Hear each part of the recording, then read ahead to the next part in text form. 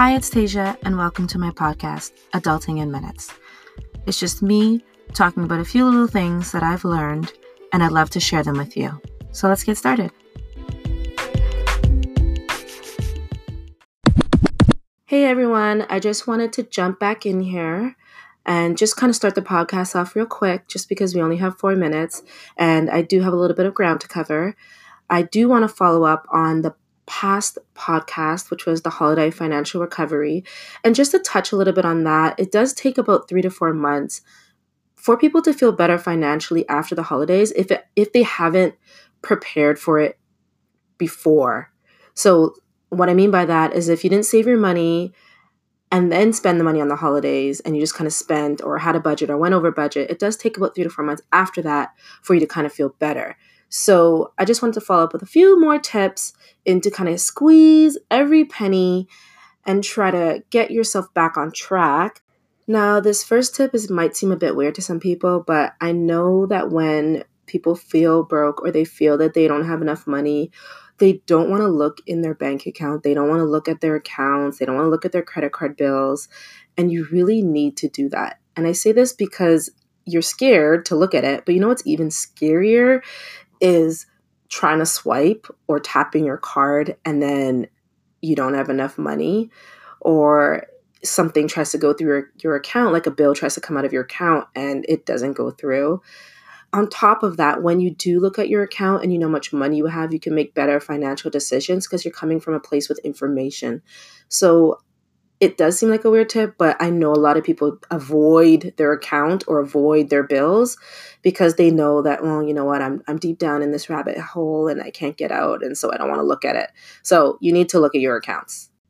And to add to that, not only should you be looking at your accounts, but what might make you feel better is if you document the process.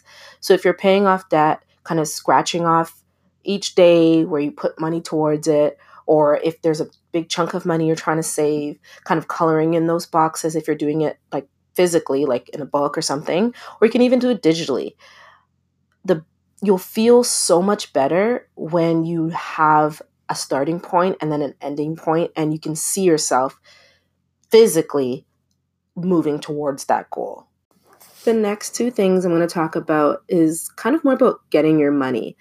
So one of the things is sometimes you'll buy a purchase and then, you want to refund it or you want to return it, but then you don't want to go into the store and return it because there's a little bit of shame, a little bit of embarrassment, maybe a little bit of judgment about returning the item. So it's your money. You're in charge of it. Don't feel embarrassed or whatever to return something. At the end of the day, those people who you might feel they're giving you judgment, they're not the ones that have to deal with your financial issues or your financial journey. So their judgment can be left right there at the table. Go and get your money. The other thing is if, say, for instance, you sign up for a free trial or a subscription you don't no longer want, I would definitely try to get in contact with whatever the provider is and say, hey, you know what, I forgot to cancel in time, or you know what, I meant to cancel. Hey, the last thing they can say is no, but they might say yes. And 9 times out of 10, they do say yes because they'd rather have you come back as a customer and try to retain you as a customer and have some negative press about how you're trying to get your money from them because you made a mistake. Everyone's human. People make mistakes. They forget to cancel the free trial and then they sign up for something they didn't mean to sign up for. That's very easy to understand. So as long as you explain yourself, hey, send an email, get to them on social media, get on the phone with them if you can, and try to get your money back. Why not? So that's all I got for you. Hopefully those tips helped, and see you next time.